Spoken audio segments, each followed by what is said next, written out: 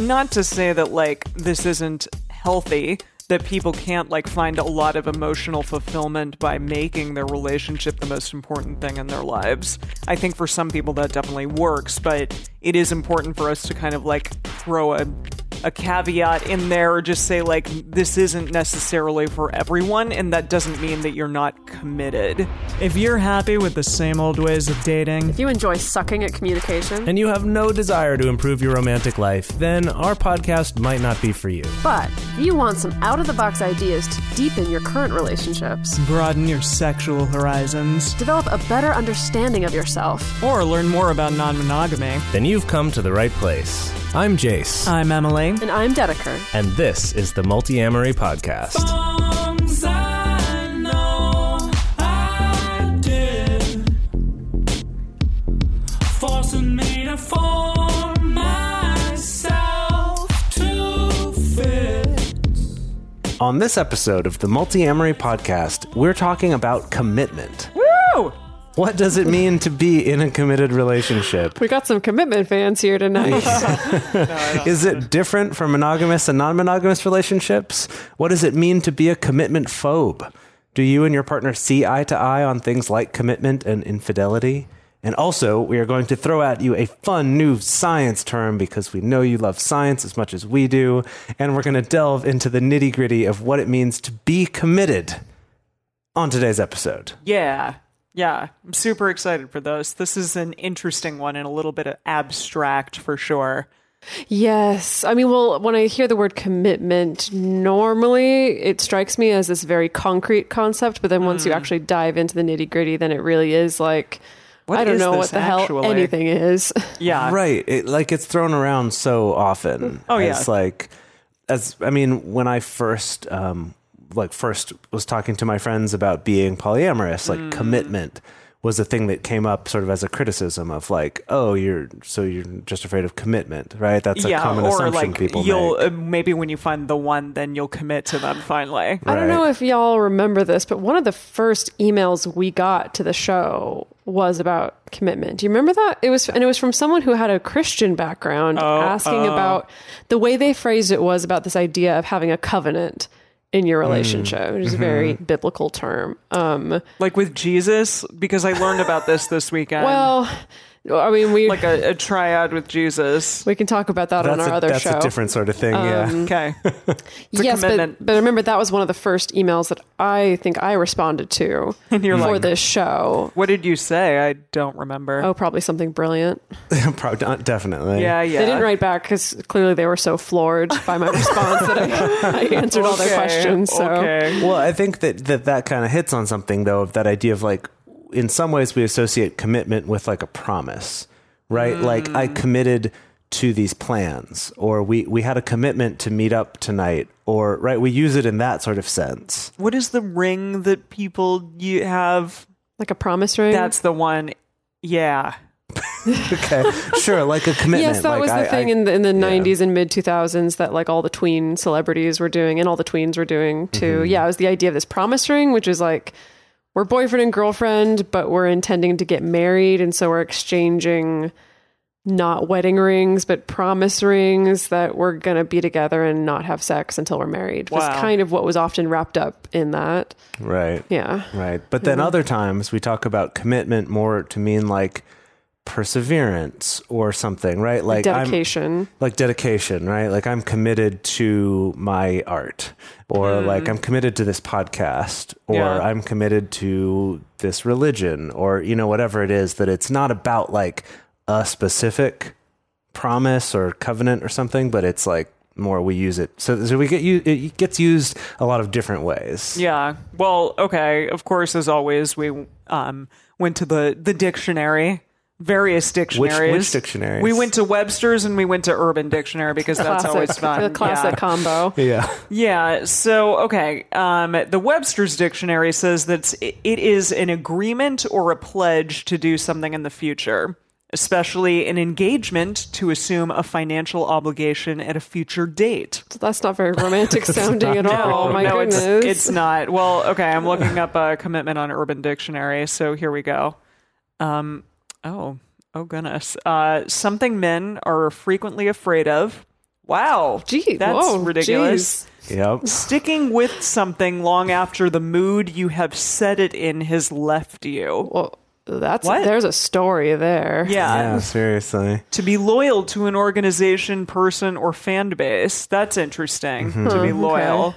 Yeah. But what does being loyal mean, right? mean, I feel yeah. like there are all these kind of ephemeral terms that we use a lot, but it's Wait. like, what exactly do you mean, though? Whoa. Something women tend to try to say they want, but when they commit to you and you're married and have money, they dump you and you like you're a dumb shit. What? Wait, what? There's clearly a story behind that one, too. Yeah. Exactly. Anyways, okay, Urban Dictionary. Okay, calm down. So, yeah. Also, I wanted to touch on that one of the articles that we looked at basically said that commitment is not believing that you have any other options. Like, yeah, like options are like not a thing in your life anymore. Like if you do I'm assuming believe this that, means romantically. Yeah, that's yes, what it was talking romantically. about. So, I mean, obviously that's like a very like monogamy centric type of idea. Although we talked about this a little bit beforehand and we were talking about like, okay, you know, what do options mean in a relationship? And even if you're non-monogamous, like, it's not like you're switching a bunch of people out all the time. Like, you can still be committed to someone and not, like, go looking for other options. Right. It's kind of like that distinction between dating multiple people and, like, maintaining multiple relationships versus dating multiple people in an attempt to, like, find the best one or find the Yeah. replacement or Right. To keep your upgrade, options open in keep- case a better one comes Right, along. you're hedging your bets exactly Right. in case something falls through or in case someone better comes along. Yeah. I'm more taken aback by the phrasing of it of commitment, meaning that you believe that you have no other options. Because that sounds more dire to me. Well, this is actually something that I want to talk about a little bit later in the episode. Okay. But about this like commitment formula that some researchers came up with that does have to do with that one of the like parts of the formula is not about whether you actually have other options or not, but your perception of having other options. Yeah. I think I know what you're talking about. Yeah. Yeah, Because that let's makes face sense. it, like, we live in a world of options now, especially here That's in true. America. Like, you can go and have 15 different cereal options at the grocery store. We are certainly spoiled for choice in many regards. Well, yeah, and with Tinder or, you know, any dating profile, like, options are abundant. But, yeah, it is that question of, like, okay, you know, what do you think? Do you think you have options? Or do you think, like, no, I'm staying with this person and being committed to them? Yeah, that makes sense. Well, I just want to, can we just toss out there what are our hallmark traditional markers of commitment in relationship that we all grow up with being Monogamy. told? Yeah, like sexual one. fidelity. Sexual Yeah, fidelity, fidelity. marriage. You know, staying with someone when they're sick, I guess, or yeah. when they lose their job, or I don't know what, you know, through the for better or Right. for worse kind of Right. thing. Even, think- like, having kids with them or getting married to them. Yeah, a lot of relationship escalator stuff. Yeah. For me, it comes to the, like, I always have memories of like having the talk, like the relationship defining talk or like the exclusivity talk when it's like, okay, what are we doing? Are we making this an exclusive thing? Is this going to turn into, are we going to decide to commit to this relationship Yeah. Right. to the exclusion of any other options, I suppose. Yeah. So I have a fun infographic that I want to talk to you y'all about. Are we going to get to see So, it? I know, I'm like, this is good Well, radio. We're just going to talk about No, I'm just going to talk about it infographic. because honestly, it's not that great of an infographic. Oh, all right. Okay. So this comes from what used to be one of my favorite sites, which was scienceofrelationships.com, because it was just a big repository of just research on relationships presented in a really accessible, easy to understand kind of way. When doing a little bit of the research for this, I found that they rebranded. So scienceofrelationships.com now redirects to a URL that I think is pronounced Lovesy. What? Ew. L-U... Can't even say it. I can't She's even coughing. say it. L-U-V-Z-E. Lovesy. And it's still the same content, still like research-based relationship Okay. content. They've made kind of a weird logo for themselves of like these. I don't know how to describe it. It's sexualized shoes. It's sexualized Wait, shoes. excuse me? That's all I can tell you. here. I'm going to tell the people about what's actually in this infographic, but I'm going to send you a link so that the twos of you can see it. Actually, if you just want to type in loveze.com, then you can see it, LUVZE.com or scienceofrelationships.com, and it'll redirect you. Anyway, so... those are eroticized shoes. Right? But they're also gender normative shoes. Yes, it's very eroticized gender normative shoes. Yeah. That's all I can say. I don't know what they were thinking with this rebranding, but anyway, still got some interesting content. I see what's happening here. They pulled together an infographic where they were kind of they asked a bunch of couples essentially, what is the ultimate sign of commitment? The results might surprise you of what people consider to be the ultimate signs of commitment. They found 7 displays of commitment that kind of came to the top. 36% of the respondents said exchanging any type of jewelry. Oh, okay. That was number 1. That's it. Really?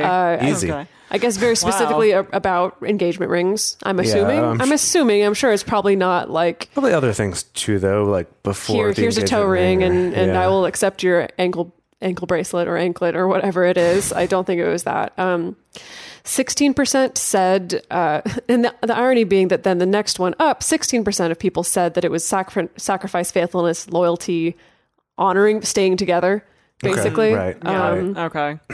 The next one down, number 3, 12% said taking the next step. So getting married, living together, sharing finances. Escalator. Yeah, Yeah, number 4 is changing the last name. Oh, wow. Jeez. Wow. Or hyphenating the name too also was considered a big sign of ultimate commitment. Down toward number 5 is the positive day-to-day interactions, like showing love and affection, respecting each other, being honest and trusting. 10% was kind of an other catch-all category, things like getting tattoos, Okay. honoring religious or spiritual traditions together. And then 5% said a public display, such as, they give 2 very extreme examples of public displays, posting it on social media, or saying wedding vows. Oh, wow. Basically the same thing, really, you know. Anyway, I thought that was kind of funny. Just, it's like an order that I would not have expected as far as like priority of what people think is kind of like the ultimate commitment. That it's like... Yeah, the wedding rings or... Wedding ring is first, and then jewelry. it's like actual commitment, I suppose, or actually sticking together. And then it's like, more about getting the house and like changing the last name. And then it's about like actually being nice to each other on a day-to-day basis. Yeah. Right. I don't know, I think it's kind of funny. That is funny. Yeah. Yeah. Another thing that came up in the articles that we were looking up for this is... basically, this is in a quote from Vicki Larson, who...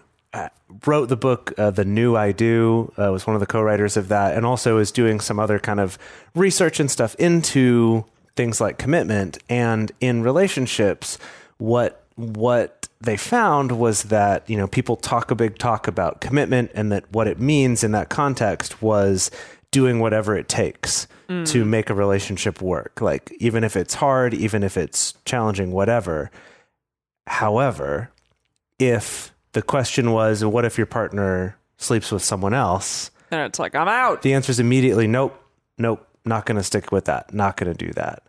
And what she said here, I just wanted to read this quote. And she said, if we're talking about honest to goodness, down and dirty, I'm committed to doing whatever it takes to make this relationship work, commitment, then shouldn't a couple that takes commitment seriously be able to work through infidelity in whatever incarnation it comes to them and keep their marriage intact? Wouldn't that be the for better or worse part of a marriage vow?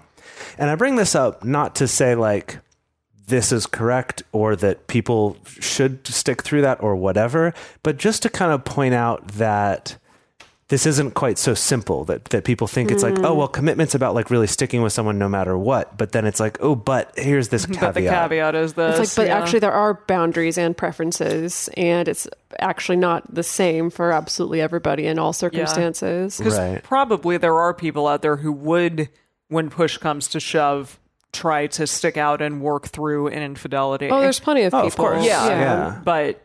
I think we found in some of the research, like there was a particular study where when they were interviewing people about their ideas around commitment, like they would ask, like, if it was like a one-time thing. Yes, they're like, well, what if it's a one-night stand? They'd be like, well, we could work through maybe. that. Yeah, but what about like many one night stands, like, ooh, I don't know about, like, basically they were like kind of teasing apart, like, oh, there's actually kind of edges of course, to this commitment. And again, not that that's a good thing or that's a bad thing, that it's just not this kind of black and white blanket thing that we're used to thinking about it. Yeah, I think that's something that people definitely need to ask and talk about, like, early on. What does this mean exactly? And I hope we get into this a little more later, but I do want to be clear that we're not saying that means people are somehow failing at commitment. Yeah. Because if you think about it, like, if commitment means sticking with it no matter what, if you're with someone who's abusive or horrible to you, or is making you go bankrupt by spending all of your money, like things that most people would say, yes, that's a relationship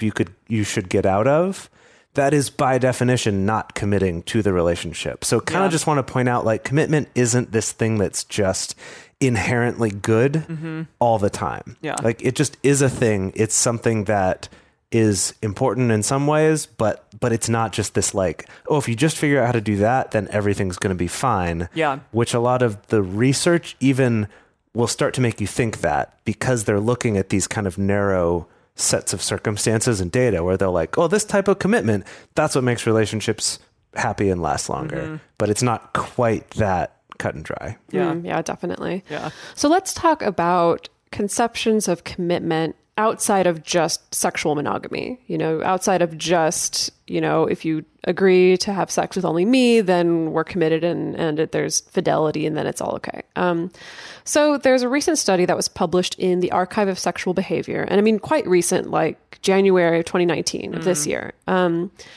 So they did this really interesting study of a wide variety of couples, some of whom were monogamous and some of whom were consensually non-monogamous. And they introduced us to this new scientific term that I had yet to encounter in the wild, and it is sociosexuality. Yeah.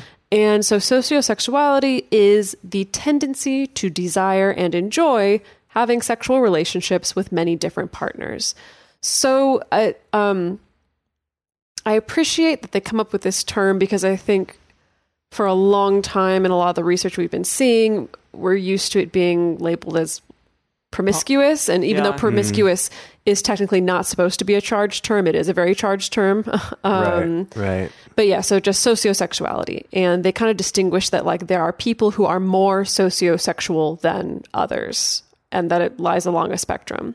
Yeah. So they found that past research usually has found that people who feel more sociosexual, that tends to be associated with lower relationship satisfaction and stability. However, a lot of that research has been done only in the context of monogamous relationships. And so it makes sense that someone who feels more sociosexual, someone who craves intimacy with lots of people, that yes, of course, they would feel less satisfied and less stable in a strict monogamous relationship that doesn't allow for that, and that's just like fairly common sense, I think. Yeah. Yeah. Whenever you say the word promiscuous, I can't help but think of that song. No, it's always going to be in your head. Yeah. Okay. So moving on, in this specific research that they did, they asked the survey participants about things like attracting forces and then constraining forces in their relationships. And then they also asked about relationship quality, stability, and commitment. And then also they found that, like, those things are kind of dependent upon a mix of both, on all of those things. So, okay, what is an attracting force? And this, they talked about attracting forces being factors that make people want to stay in a relationship. So things like feeling satisfied with the relationship, or having a long-term willingness to maintain the relationship, or even like seeing your partner in a highly positive light. All of those are attracting forces. Something I think that it makes me think of, like, things that move you towards your partner. Right. Yeah, definitely. And then the opposite of that are constraining forces. Yeah. I guess not the opposite of that. That would be repelling forces. But another thing. The other force toward commitment is constraining forces. And these are essentially, if you think about that, one's like your magnets being pulled toward each other. This one's like there's some kind of container or a box around you that like a vice that you can't get out of, something holding you together, whether you want to be or not. And so this would be things like feeling like your life would fall apart if you left, or that your partners would, or it's external pressure from family or from your religion or from just social norms, right? It's like something outside of yourself, maybe being financially dependent on this person or having kids with this person, stuff like that. That's kind of like an external force keeping you together. Living with the person. Right. Things like that. So in a nutshell, it's like these attracting forces are the things that make you want, like make you desire to stay in a relationship, versus the constraining forces being the things that make you feel like you have to, like there's no option, or like it's an obligation. So the researchers found that sociosexual people who are in non-consensually non-monogamous relationships, in other words, they were cheating in their relationships, they reported feeling less attracting forces, also less constraining forces, but overall a lower quality of life. So adding that all up together, like felt a general less sense of commitment. Is this regarding the person who is doing the cheating, or just both, or the person who's being cheated on? I wonder. I believe it was the person who is doing the cheating. I'm pretty sure in this example it was. That's interesting. They were their finding. own quality of life is lower, and that they feel less keeping them in their current relationship. Just less of these commitment forces in general, which also makes sense. But they found that sociosexual people who were in consensually non-monogamous relationships, they experience stronger attraction forces combined with less constraining forces at the same time.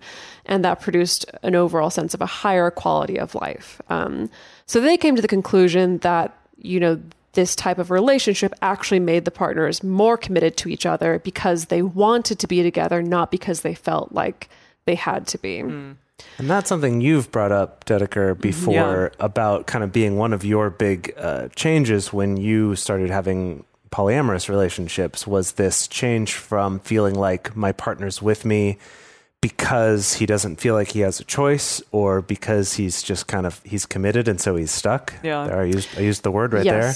Switching from that to, I know my partner's with me because they want to be with me, because they're not being limited to just that. Yes, definitely. And now with this research, again, bear in mind that they were studying specifically people who feel sociosexual, so people who want to have multiple sexual partnerships.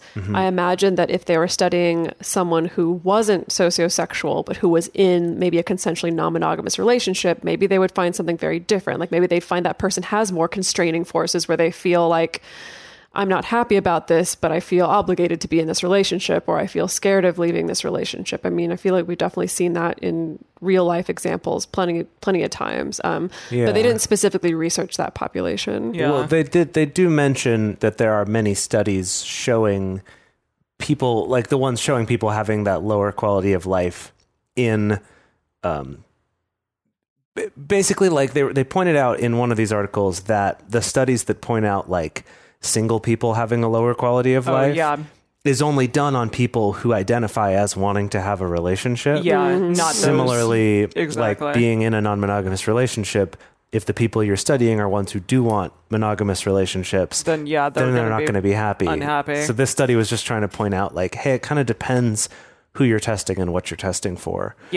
Also, I did look up sociosexual. The first instance I can find of it comes from around 1991. Okay. Oh, wow. But it seems like it hasn't really caught on yet, I guess, which is why we hadn't come across it before. Yeah, that it makes sense that it would have existed, but I just, haven't really seen it in the zeitgeist, at least so far. Yeah, I guess 1990. Especially for those of us who are literally every single week looking through research papers. To find a new term is really amazing for us, Okay, so let's delve a little bit more into those reasons why people feel they need to stay committed in a relationship.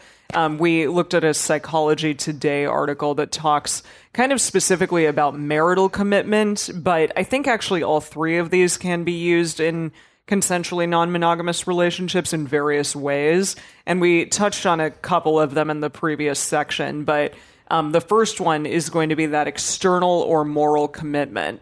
So this kind of, like, to me, is like the optics section. Like, what does it look like, and what do you want to kind of like show to the world about your commitment? And that kind of is the thing on your mind in the reasoning why you're choosing to stay committed to someone.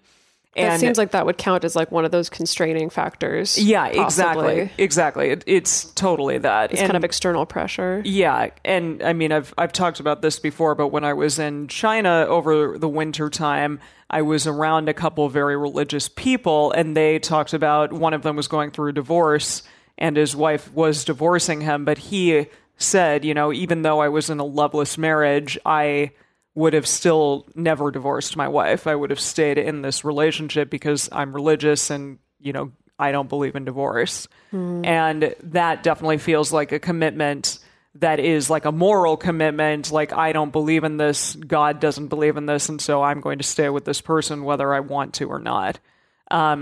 So yeah, and I think even in consensually non-monogamous relationships, like, what if you are staying with your partner because, you know, your parents wouldn't approve of you guys divorcing, even if you are no longer maybe in love with that person, or even just want to change the structure of your relationship because you're now consensually non-monogamous and you don't want to be in like a hierarchical type of relationship, but you feel morally or, you know, externally obligated to stay in that same type of structure with that person. Right. And I think that that external pressure can also come from our peer group. Oh, absolutely. Intentionally or unintentionally, regardless of your relationship format, that sometimes you can feel like, because I'm connected to this particular community of people, like, I feel like I need to stay in this particular or I'm relationship. Lose that. Yeah, definitely. So that can definitely, I think, be just another one of those factors, one of those constraining factors. Yeah.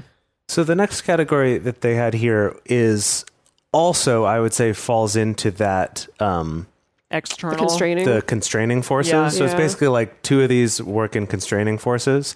And this one is practical or structural commitment. So this is, like I mentioned before, the like, let's stay together for the kids. Or something like, our lives are just very entangled. Like, we have shared cell phones and bills and a mortgage or rent or a pet or whatever it is, that's just sort of, practically speaking, it's like, well, we should stay together for those things. Or like, you love each other's, you know, your in-laws or something, like the families. Yeah, that's a good one too. It's difficult to want to say goodbye to that. Yeah. And I don't necessarily want to paint that with a super negative brush. Yeah. Because it's like, if you have practical and structural commitments, like, I think that's fine. You know, I think especially if you're able to acknowledge that and see them for what they are, like, I think that's totally fine. Yeah.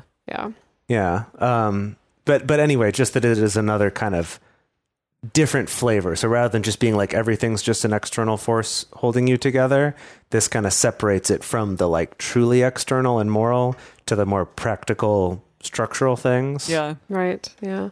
And so this last category, I think, starts to bleed into this sense of those like attracting forces of commitment, and that's the personal commitment.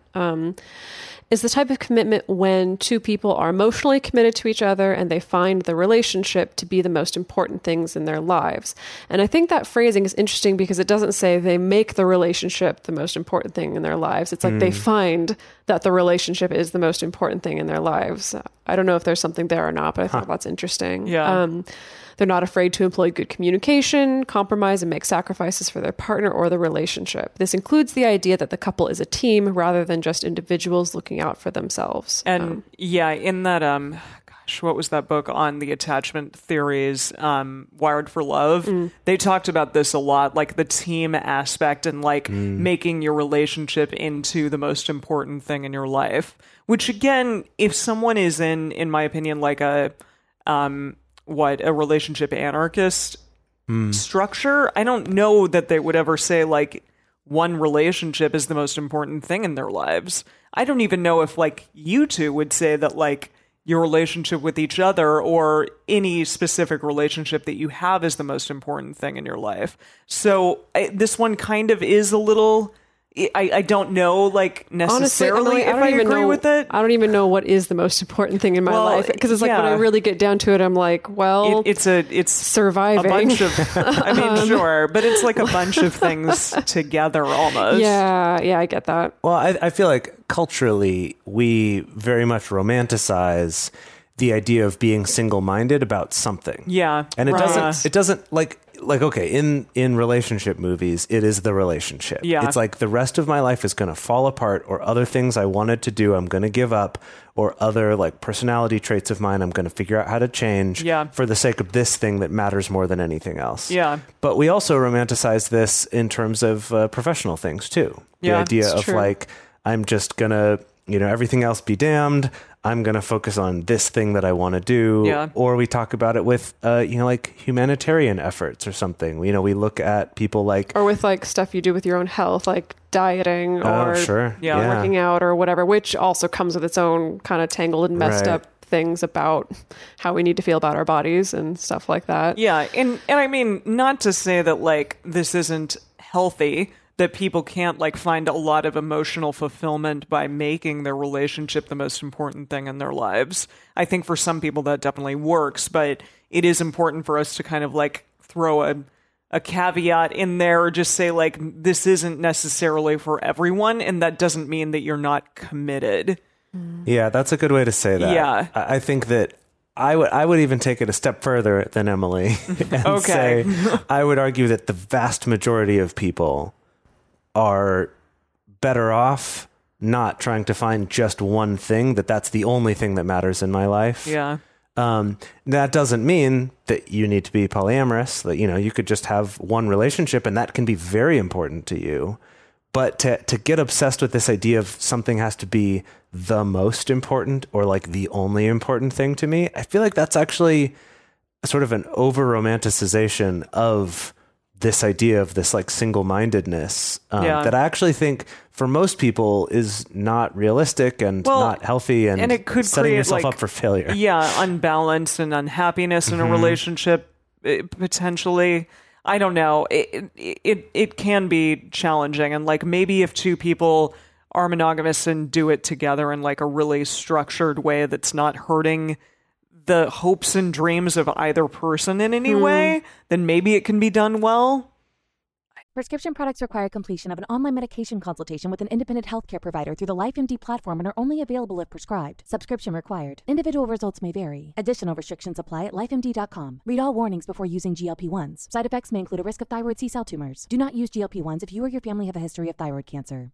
If you've struggled for years to lose weight and have given up hope, did you know you can now access GLP-1 prescription medications through LifeMD? LifeMD is now offering eligible patients online access to GLP-1s, the breakthrough prescription medication that can help you lose body fat and weight. Listen to what people are saying. You just take your shot. It doesn't feel like you're on a diet. What I wasn't expecting it to do was to shut off the food noise. This was life-altering, and if I can do it, I feel like anybody can do it. And here's the best part. Your insurance may cover 100% of the cost of your medication. So go to TryLifeMD.com to have your eligibility checked right now. Get started today at TryLifeMD.com. That's TryLifeMD.com. For a long time now, we've been fans of AdamandEve.com for getting sex toys or lingerie or accessories, things like that. It's just a fantastic resource with a huge selection. And now, not only do we have a fantastic offer, but we also have a promo code that will work on AdamMale.com and EvesToys.com, which are their sites specifically for LGBTQ audiences. And our code is fantastic. It's 50% off of almost any item in the store and free discreet shipping when you use our code MULTI. Yes, we love AdamandEve.com and have for years. They are our oldest and longest sponsor, and they just keep on giving great gifts to us and to our listeners. You can bring more pleasure and satisfaction into your bedroom by going to AdamandEve.com, AdamMale.com, or EvesToys.com and select any one item. It can be, an adventurous new toy or anything you desire, something fun, something sexy, whatever sounds good. So just enter offer code MULTI at checkout and you'll get 50% off almost any item plus free shipping. That's multi, M-U-L-T-I, at adamandeve.com, adammail.com, or evestoys.com. This is an exclusive offer that is specific to this podcast, and it's better than any offer that is currently available on their site. So again, use code MULTI to get you not just the 50% discount, but also the 100% free shipping. Code MULTI. Well, I don't know. That's always the balance that you're trying to strike is it's like, what's the healthy amount of investment into this relationship that it needs to keep going and to make sure that we both feel good and fulfilled versus what is just like depleting myself and losing myself to trying to maintain a relationship. Yeah. Mm-hmm. Yeah. And guess what? We got no blanket statements. If you came here for blanket statements here at Multi-Amory, you're going to be disappointed. No, but like hopefully all y'all out there are thinking about this a little bit and being like, hey, like what is an important thing in my life? Does something need to be the most important to make it, important enough or committed enough? I don't know. And it doesn't have to be the same as the people around you necessarily. And it doesn't have to be the same for all of your life. That's true. Yeah, it can change. Alrighty, now we're going to get into the juicy woosy stuff. All right. No, I'm talking about commitment phobia. Yeah. Yeah, like I think that this is the thing that a lot of people are like, oh, I don't want to be with a commitment phobe. Like, I love so-and-so, but they're definitely kind of a commitment phobe. So I'm worried that like, they're never going to pop the question. We found a lot of articles to that effect, right? No, totally. Like 10 signs that your significant other might be a commitment phobe. Right. That sort of stuff. Yeah. But it said stuff like, oh, they're promiscuous or, oh, they never like, make a date like a week in advance. They always do it on the day, and that means they're a commitment phobe. Anyways, or like they show up late to things, or all sorts of stuff. Yeah. But I mean, it gets a very bad rap. But I think perhaps it's a little misunderstood because I think probably also those sapiosexual, no, sociosexual, yes, people who are in that category could probably be thought of as a commitment phobe. Well, I mean, sure, by certain rubrics, of course. I just don't think it's a binary. Like, I just don't think it's either you love commitment or you're afraid of it. Like, it's never that black and white. I think it's quite possible that yes, you could be afraid of commitment in certain arenas. I've definitely experienced that.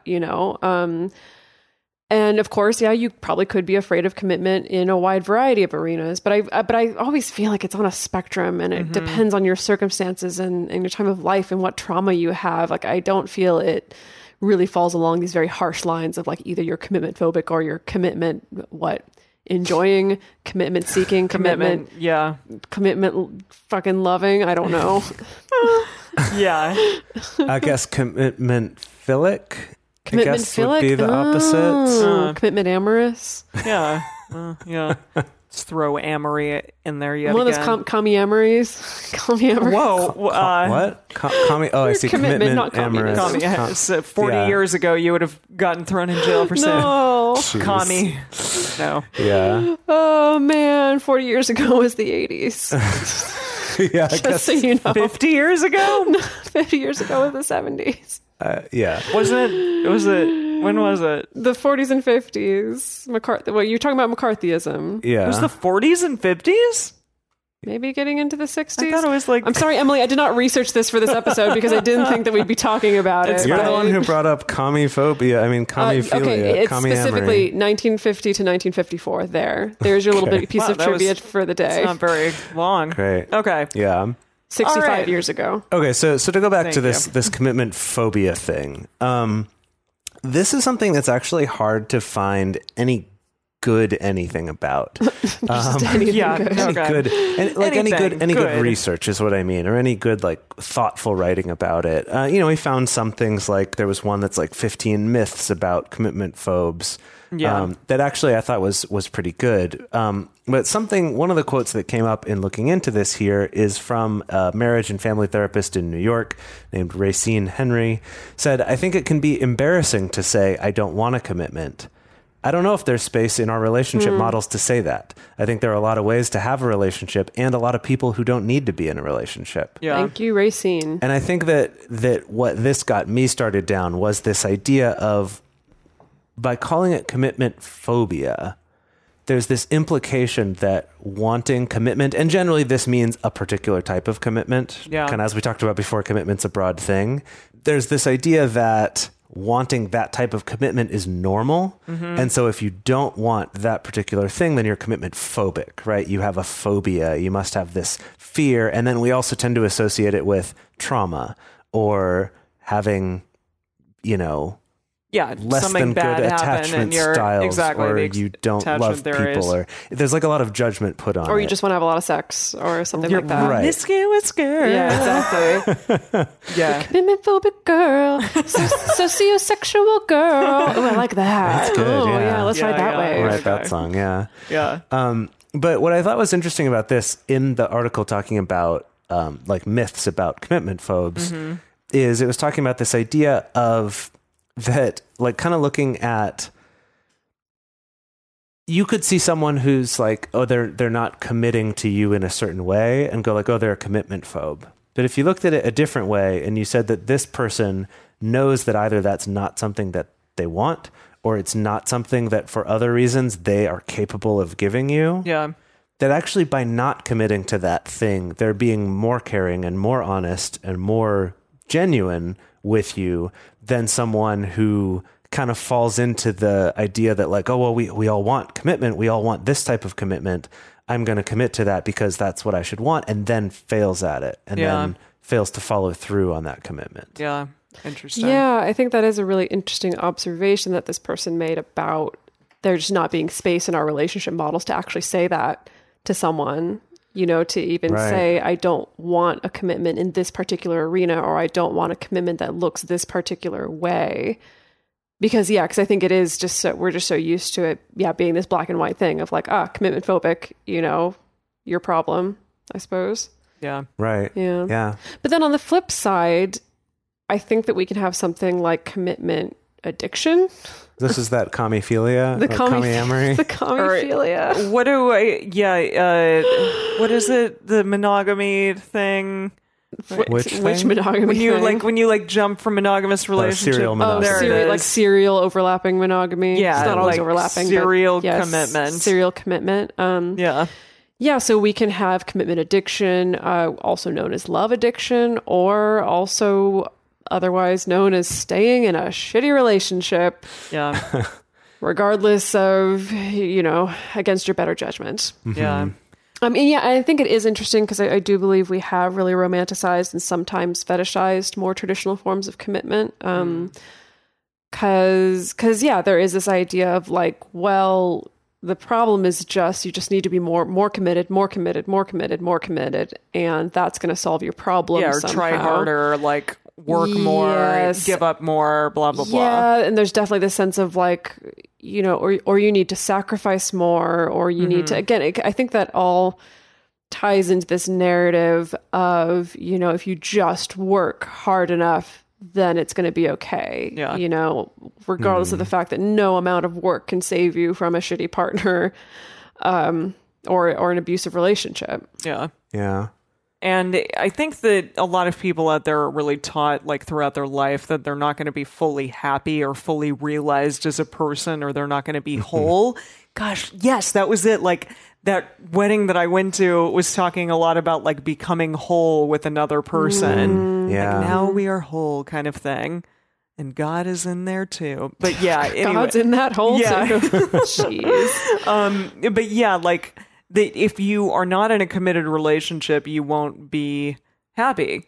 And I think about my mom with this because I know that, like, growing up, she tried to find a husband or a father for me because she was worried that, like, that conventional model without it, I wouldn't be happy and she wouldn't be happy. But, like, her personal truth so much now, and has been for, I think, the last 20 years of my life, and her life has been like, I am happier, much happier being alone. And in reading this article that this comes from, I think that that's very apparent, that a lot of people out there are actually much happier being alone, and they thrive. Like, they don't want, what she says is that she doesn't want anyone coming in and like messing up her life and like messing up her day to day and telling her what to do, or that she has to like make decisions based on what somebody else wants. And I think, hey, if that's your fucking truth, live it, man. Yeah. And like, don't let anybody tell you that that's not okay. I sent Dedeker a GIF yesterday when we were talking about some other things that said, a date is an experience you have with another person that makes you appreciate being alone. Jeez. From Larry David, I think. Jeez. Oh, gosh. But I mean, I have had many dates where I felt that way afterwards. I will say. That. But I think this is interesting, like we mentioned before, about studies about like single people being unhappy. Is studies of people who are not intentionally single, right? Who wish that they weren't. And I would bet that even amongst those people, a lot of that probably comes from the social pressure to not be single. Yeah, like the old maid idea, or like that you're going to die alone idea, and like how frightening that is to some people. And I think that like this, in talking about relationship anarchy, like Emily, you started kind of mentioning it before, that I think a lot of people can look at that and say, oh, it's for people who are afraid of commitment. And again, calling it afraid, right? Like the phobia. It's just like a fear, this like, oh, well, you have to be afraid of it or else you would want it. Yeah. Like there's not commitment neutrality. Basically, every episode's going to come down to neutrality. Just be neutral. Just maybe freaking milquetoast about everything. I mean, some people like literally just like don't want it. It's not that they're afraid of it. It's like, this is not what I want for my life. Yeah. And that's fine. That's okay too. Another thing that came up in that article about myths about commitment phobes was this myth that commitment phobes won't ever make plans with you, or that they won't stick to plans that they make. Yeah. And like a lot of the other articles we read did say essentially exactly that. Yeah, they're like, that means they're a commitment phobe. Right. This is a sign. Right. And I think that it's like we mentioned at the beginning, commitment means a lot of different things. Yeah. And committing to certain things has a lot of different meanings. Like, is commitment the making of the promises, or is commitment the keeping the promises, or is commitment more of a dedication to something rather than and it's obviously all of these things. But when we just talk about commitment as in like, oh, this person wants commitment or doesn't, we're really selling ourselves short from the fact that there's a lot more to it than that. Yeah. Right? This idea that, maybe this person just doesn't want the same type of commitment that you do, or that someone else does, or that we think is normal commitment to want. Or they may really want commitment, it's just not with you. Yeah. And maybe they're just not don't know how to say that to They're just not that into you. Well, if you want to hear something interesting, I do. Yes, I always want to hear interesting things. Great. The term commitment phobia has actually been in a decline in usage, according to Google Trends. Well, that's good. However, what do we got? The term commitment issues has been in an increase in usage since 2004. Okay. I would bet that just issues in general, in that usage of it. This person's got issues. Right. Yeah. We have relationship issues. We have commitment issues. Yes. I bet that usage is probably... They have a commitment issue. Yeah. Right. You got to have the hand gesture. Yeah, definitely. But it does make me want to, like, it does make me curious to know, like, okay, was it something in the 80s, 90s, early 2000s? What was, like, the pop psychology influencer? That got issues to be a thing. Or no, that got commitment phobia. That got commitment phobia. I see, phobia. And then what was the thing that got issues to be a thing? Like, those are the things that I'm curious about. Yeah. I don't know. But, well, that'll be for our multi-trendery, multi-etymology. Oh, yeah. Also. Yeah. I would be into that show. Yeah. Actually, that'd be a super cool show. All right, gang. What are our takeaways? Is there any kind of practical knowledge we've gleaned from thinking about and talking about commitment today? That's ironic because you sound very non-committal in that response. Maybe. Sure. Yeah. Probably one or two. Possibly. What do we got? So I guess I'll pose the question first, that we can talk about some actual like takeaways and things you can do about this. So the question here is basically in a lot of these studies, this being willing to sacrifice for the sake of a relationship and to compromise has been shown to be effective for relationships lasting longer and supposedly being happier. But as we pointed out before, where do you draw the line on what's too much sacrifice? right? Like, when am I crossing the line into, actually, I'm just staying in a situation that makes me unhappy, or I'm with someone I'm not compatible with? Right. So it seems like asking yourself those kind of tough questions of how much sacrifice is too much sacrifice. Yeah. You know, how much sacrifice is starting to deplete me and what I need versus getting, you know, positive gains for the relationship. Yeah. And then also to kind of build on that, like, check in about your own boundaries and really evaluate like what they are, why they are there. And for example, I mean, even like, do you think that infidelity, well, this is what the next one is too, but like, what is infidelity? What are your boundaries surrounding infidelity? Do you think that infidelity is like your partner watching porn? Do you think it's like, you know, casual flirtation with a coworker? Do you think that infidelity is, you know, a kiss on the mouth or just like a sexual act? Like, what do those things mean to you? Or is sexual fidelity only if they lie to you about the fact that they did it with someone else, right? Like, there's a huge spectrum here. Yeah. And I think related to that, also discussing what commitment or breaches of commitment look like for you personally and for your relationship or your relationships. Jason and I just had a conversation about this based on kind of a Gottman exercise / experiment that we're doing that we can tell you all about. We'll talk more about later, in a few weeks. But was like really examining like, how do I know that this person is committed to this relationship? Like, what are the markers of commitment? And counter to that, that kind of gives you some clues of like, well, what would be the markers of a lack of commitment? As an example for me, like I realized like, oh, well, in my relationship with Jason, also in my relationship with Alex, it's little things like we consistently do radars all the time, or we consistently talk about like our meta communication, or everyone's proactive about making sure that we're spending time together, you know, things like that. That those are kind of like the markers of commitment that I feel. And so by extension, like breaches of commitment would be like dropping the ball on those kind of things, or someone not following through with what they said that they would do, things like that. So have those conversations both with yourself and with your partners about what are the things that count as commitment to us versus what are not. And so again, from the Gottmans, who we talk about often on the ye olde Gottmans, they have this great quote in one of their newest books that says, "True commitment means choosing each other over and over again, because ultimately what makes relationships work is the decision to make them work." And I think the little parenthetical I would add at the end is, ultimately what makes relationships work is the decision from both parties to make it work. Yeah. That isn't, I feel like you're both choosing to be with it's not a unilateral thing. No. Again, it's not that like if you just choose to make it work hard enough, then it'll all come through. Yeah. Right.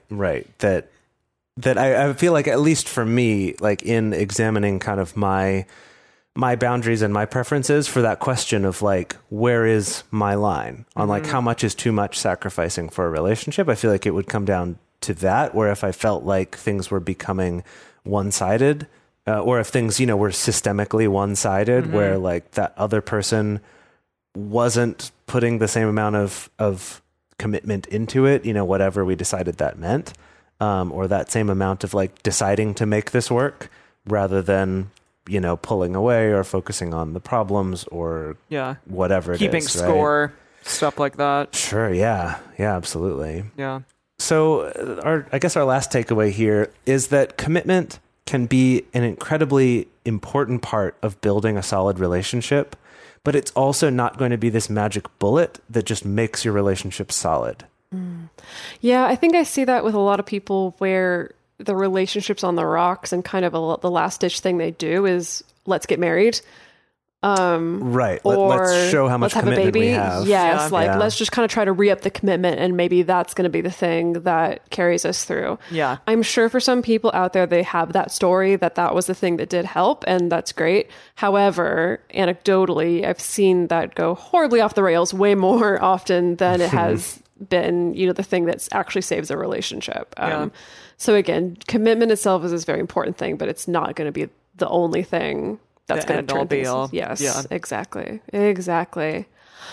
Well, what a thrilling ride we just went on with McCarthyism popped in there unexpectedly. And wow, learned so much today. So we would love to hear your thoughts about commitment. What counts as commitment to you? What counts as a breach of commitment to you? What counts as infidelity or not to you? What are the things that you look for in a relationship, or what kind of commitments do you tend to look for in your life, or do you not look for it at all? The best place to share your thoughts with other listeners is on this episode's discussion thread in our private Facebook group or Discord chat. You can get access to these groups and you can join our exclusive community by going to patreon.com/multiamory. In addition, you can share with us publicly on Twitter, Facebook, or Instagram. You can email us at info@multiamory.com. You can leave us a voicemail at 678-MULTI-05. Or you can leave us a voice message on Facebook. Multiamory is created and produced by Jace Lindgren, Emily Matlack, and me, Dedeker Winston. Our episodes are edited by Mauricio Balvanera. Our social media wizard is Will McMillan. Our production assistant and researcher for this episode is Nicole Samra. Our theme song is Forms I Know I Did by Josh and Anand from the Fractal Cave EP. Full transcript is available on this episode's page on multiamory.com. With the Lucky Land Slots, you can get lucky just about anywhere. This is your captain speaking. We've got clear runway and the weather's fine, but we're just going to circle up here a while and get lucky. No, nothing like that. It's just these cash prizes add up quick. So I suggest you sit back, keep your tray table upright, and start getting lucky. Play for free at LuckyLandSlots.com. Are you feeling lucky? No purchase necessary. Void where prohibited by law. 18+ terms and conditions apply. See website for details.